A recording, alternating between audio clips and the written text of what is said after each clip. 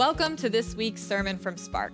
We are a community who believes we are deeply loved by God and seek to welcome, support, love, and serve every person we meet. We hope this message has something for you today. So we're continuing this morning in our series on water.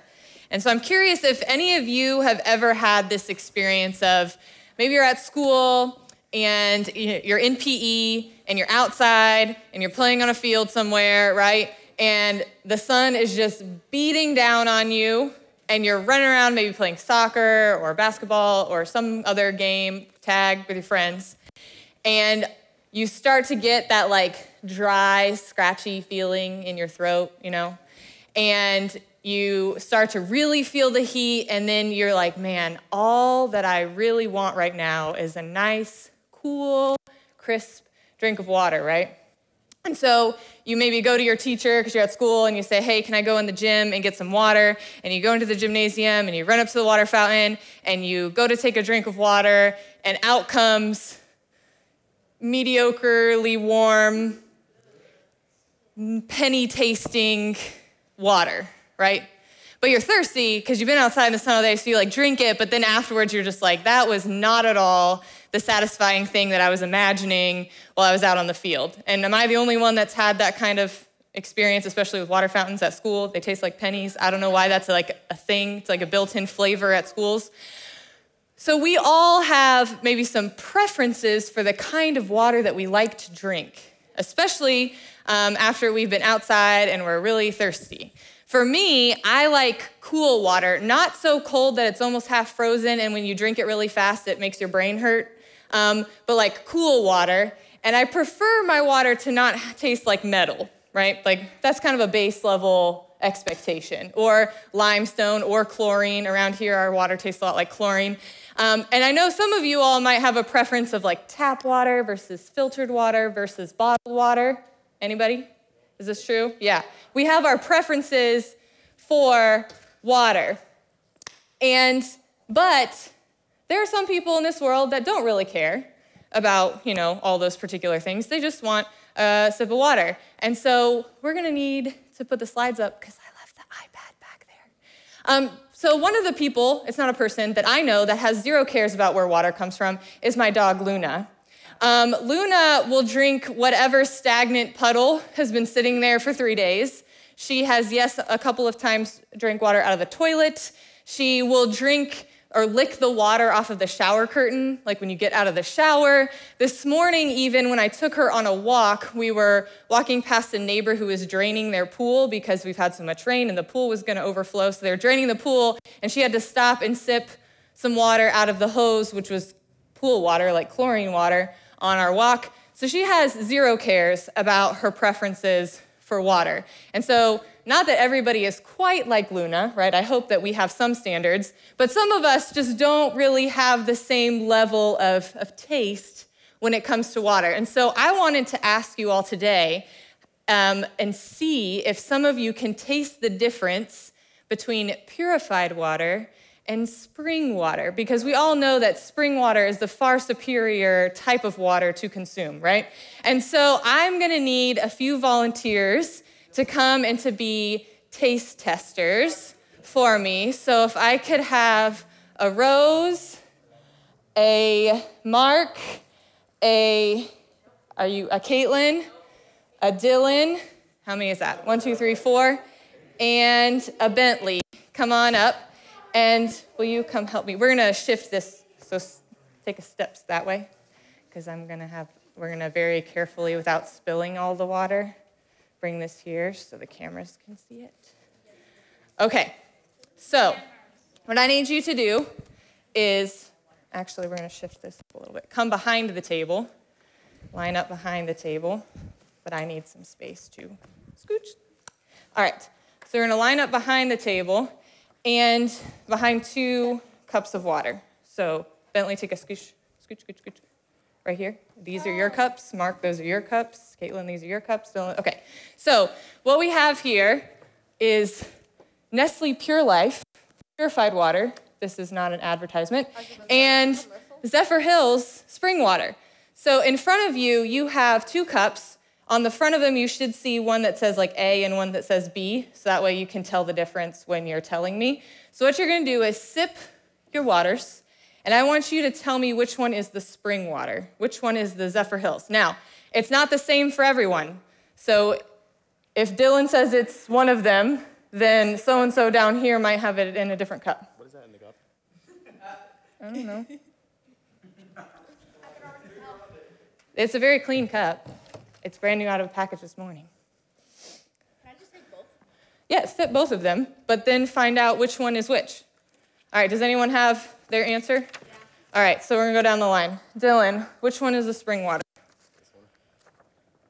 You are correct. B is the spring water. Which one is your spring water? A? You are incorrect. That is purified water. Mark? B. I can already taste the difference. That's spring water? B. B is spring water? Yeah. You are incorrect. A is your spring water. Bentley, which one is your spring water? A. You are incorrect. And Rose? That is correct. So Dylan and Rose were able to add to test the spring quality. You may take your cups of water if you'd like and go back to your seat. Spring versus purified. So we're going to talk about a story today where someone is a little confused about what Jesus means when he's talking about some water. And so we're going to put up the scripture passage today. This is from the book of Luke, chapter 4. And this is one of my favorite stories of all time. We can preach like 5 different sermons about this if we really want to, probably more than 5, like 25. And I want you to focus on the parts where we're talking about water. So pay attention to where water appears in the story. Jesus learned that the Pharisees that had heard that he was making more disciples and baptizing more than John, and he's talking about John the Baptist, although Jesus' disciples were baptizing, not Jesus himself. And therefore, he left Judea and went back to Galilee. Jesus had to go through Samaria. That's important. He came to a Samaritan city called Sychar, which was near the land Jacob had given to his son Joseph. Jacob's well was there, and Jesus was tired from his journey, so he sat down at the well. It was about noon. A Samaritan woman came to the well to draw water, and Jesus said to her, "Give me some water to drink." His disciples had gone into the city to buy him some food. The Samaritan woman asked, "Why do you, a Jewish man, ask for something to drink from me, a Samaritan woman?" Because Jews and Samaritans didn't associate with each other. Jesus responded, "If you recognize God's gift and who is saying to you, 'Give me some water to drink,' you would be asking him and he would give you life-giving water, or living water, excuse me." The woman said to him, "Sir, you don't have a bucket and the well is deep. Where would you get this living water? You aren't greater than our father Jacob, are you? He gave this well to us and he drank from it himself, as did his sons and his livestock." Jesus answered, "Everyone who drinks this water will be thirsty again. But whoever drinks from the water that I will give will never be thirsty again. The water that I give will become in those who drink it a spring of water that bubbles up into eternal life." The woman said to him, "Sir, give me this water so that I will never be thirsty and will never need to come here to draw water." Jesus said to her, "Go and get your husband and come back here." The woman replied, "I don't have a husband, and you are right to say I don't have a husband," Jesus answered. "You have had 5 husbands, and the man you are with now isn't your husband. You have spoken the truth." The woman said, "Sir, I see that you are a prophet. Our ancestors worshipped on this mountain, but you and your people say that it is necessary to worship in Jerusalem." Jesus said to her, "Believe me, the time is coming when you and your people will worship God neither on this mountain nor in Jerusalem. You and your people worship what you don't know. We worship what we know because salvation is from the Jews. But the time was coming and is here when true worshipers will worship in spirit and truth. The Father looks to those who worship him in this way. The God is spirit, and it is necessary to worship God in spirit and truth." The woman said, "I know that the Messiah is coming, the one who is called the Christ, and when he comes, he will teach everything to us." Jesus said to her, "I am the one who speaks with you." Just then, Jesus' disciples arrived and were shocked that he was talking with a woman. But no one asked, "What do you want, or why are you talking with her?" The woman put down her water jar and went into the city. She said to the people, "Come and see a man who has told me everything I've done. Could this man be the Christ?"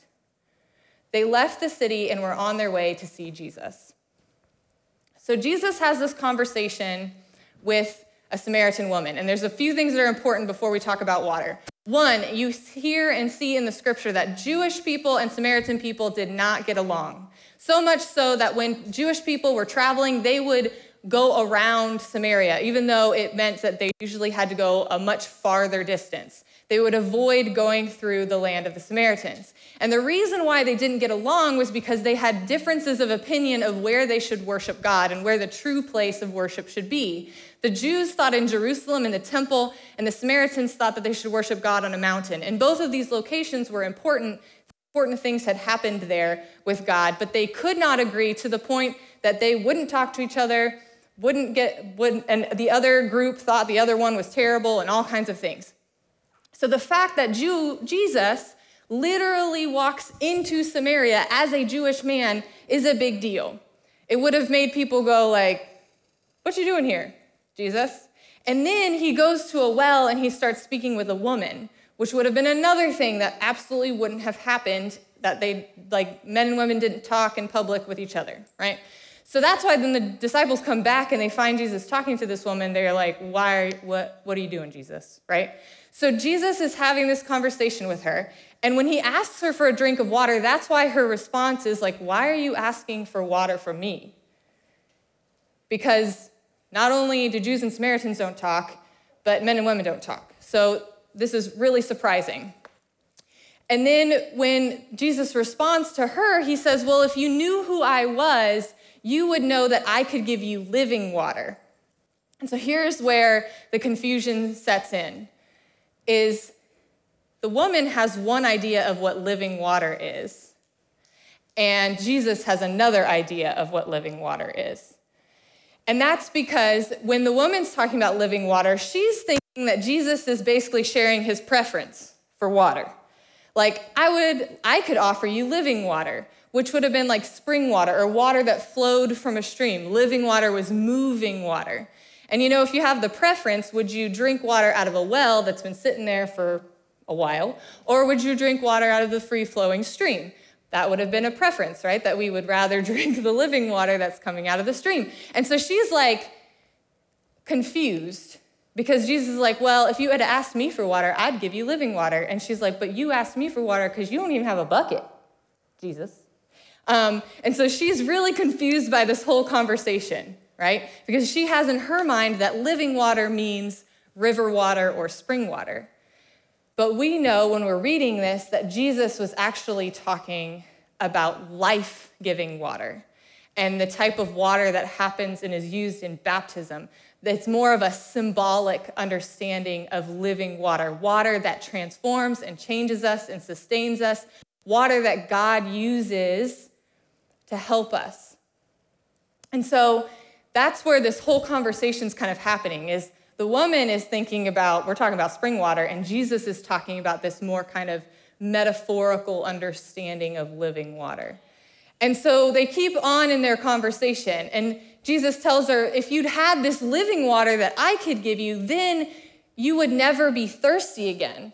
And the woman's like, "Well, that sounds fantastic, that I don't have to come and walk a long distance to this well in the heat of the day and bring my bucket and scoop up some water to take it home to have to drink. That would be amazing, that I don't have to come back to the well every day to get water." And so she says to Jesus, "Yes, I would love some of this living water that you're talking about, where I don't have to come and that I don't have to feel thirsty again." And then they kind of continue in their conversation.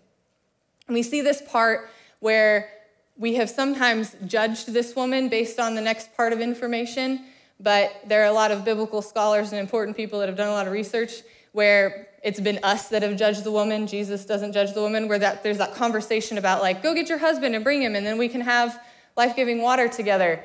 And she's like, "Well, I don't have a husband right now." And he's like, "Yes, you've had 5 husbands." And everybody usually hears that and is like, like she's this most sinful woman, right? Well, Jesus doesn't say that to then like scold her or to tell her that she needs to change her ways. What Jesus is doing is bringing to light maybe something that's really painful about the woman's life, something that she's struggling with or going through. Because likely is, the reason she's had many husbands is because people didn't live super long back then, right? So many of them could have died. There was this practice of if your husband died, then you would end up marrying his brother or someone else in his family so you can continue the family line. I saw some faces. Yes, it's strange, but it was a long time ago. There was like some other reasons why. And also at the time, women weren't allowed to be the ones to say that they wanted divorce. Men did that. So we all know, if we think about all of those things, that this woman has experienced a lot of pain. And Jesus kind of says like, hey, I know the source of your pain. I know what's going on in your life. And he doesn't use it to judge her. He doesn't use it against her. He uses it to tell her that he knows her and knows what's going on. And so then they keep having this conversation, and she kind of brings up the whole dispute between where they should worship, and Jesus is kind of like, yeah, that's not going to be important in the end. And then they get to the point where there's this conversation about she knows that there's a Messiah who's coming. And Jesus tells her, I'm the one that you've been waiting for. That's me. So Jesus tells this Samaritan woman who thinks differently than Jewish people that he's the Messiah. And then his disciples appear all of a sudden. They've come back from Publix with their food, and they're ready for lunch. And the woman leaves. She flees. But then there's a verse there that I hadn't really paid much attention to. I've read this story many times. But there's a verse there, and we're going to put it on the screen. It says, then the woman left her water jar and went back to the city. And it's like, okay, that's, why would the writer leave that bit of detail there? That she left her water jar and went into the city. When I read that, I was like, oh my gosh, the thing that Jesus said is already starting to come true. Because he said, if I give you living water, then you're not going to be thirsty again because God is providing for you and sustaining you. So this woman's interaction with Jesus, her encounter with Jesus, changes her so she's no longer concerned about gathering her water at the well. She's more concerned about telling other people all about this man who knows her, who she thinks may, in fact, be the Messiah they've all been waiting for. She leaves the water jar, no longer concerned about being thirsty. Gotta go tell people about Jesus, right? And then it says that people came back to see him because she ran through the town saying, come and see the one who knows me. And that doesn't mean that she's never gonna drink water again. But you see the point, right? That no longer becomes the priority. And so for us, this life-giving water that Jesus is talking about is water that sustains us. It means it's like a metaphor that we no longer are desperate for things because Christ provides for us, sustains us by bringing us peace, by bringing us hope, by reminding us that we're not alone. Whatever the thing is that we are thirsty or in need of, that Jesus provides for that. And that Jesus has that to offer for us, even today. And so for us today, I know that you all spend time at the pool almost every day this summer. And so when you're in the pool, I wonder if you would spend a second thinking about how the water all around you, it kind of makes you feel lighter, right? Like when you're in a pool, you kind of like float a little bit. And so you feel like you can move easier, except for if you're trying to run or something. But like, you know what I'm saying. You can kind of float, you feel light when you're in the water. Especially if you're in the ocean with the salty water. It makes you feel really light and you float. And that's the same kind of way that God holds us. That those things that normally would weigh us down, when we know that God's presence was with us, when that life-giving water is within us, then it makes the things that we're experiencing feel lighter. We know that we're not alone.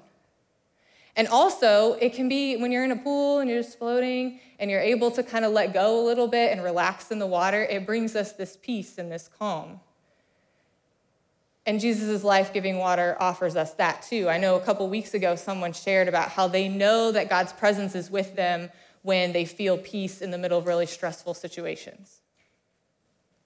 And then finally, Jesus' life-giving water, that provision, that nourishment, is like if we were outside playing in the schoolyard and we were really thirsty and we go back into the water fountain, that the water that comes out is actually cool and crisp and exactly how you imagined it would be.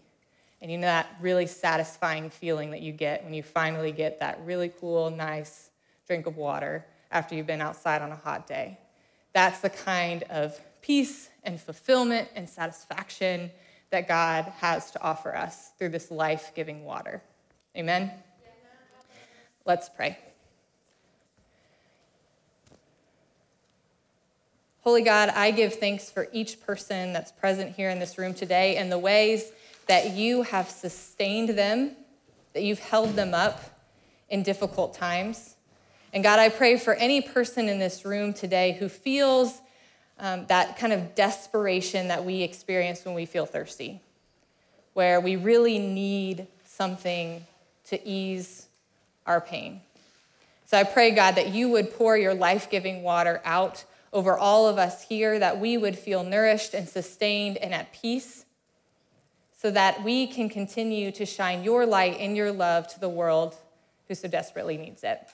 We ask all of this in the name of Jesus. Amen. Thank you for joining us. If you'd like to learn more about our ministry, follow the link in the description below. Peace be with you.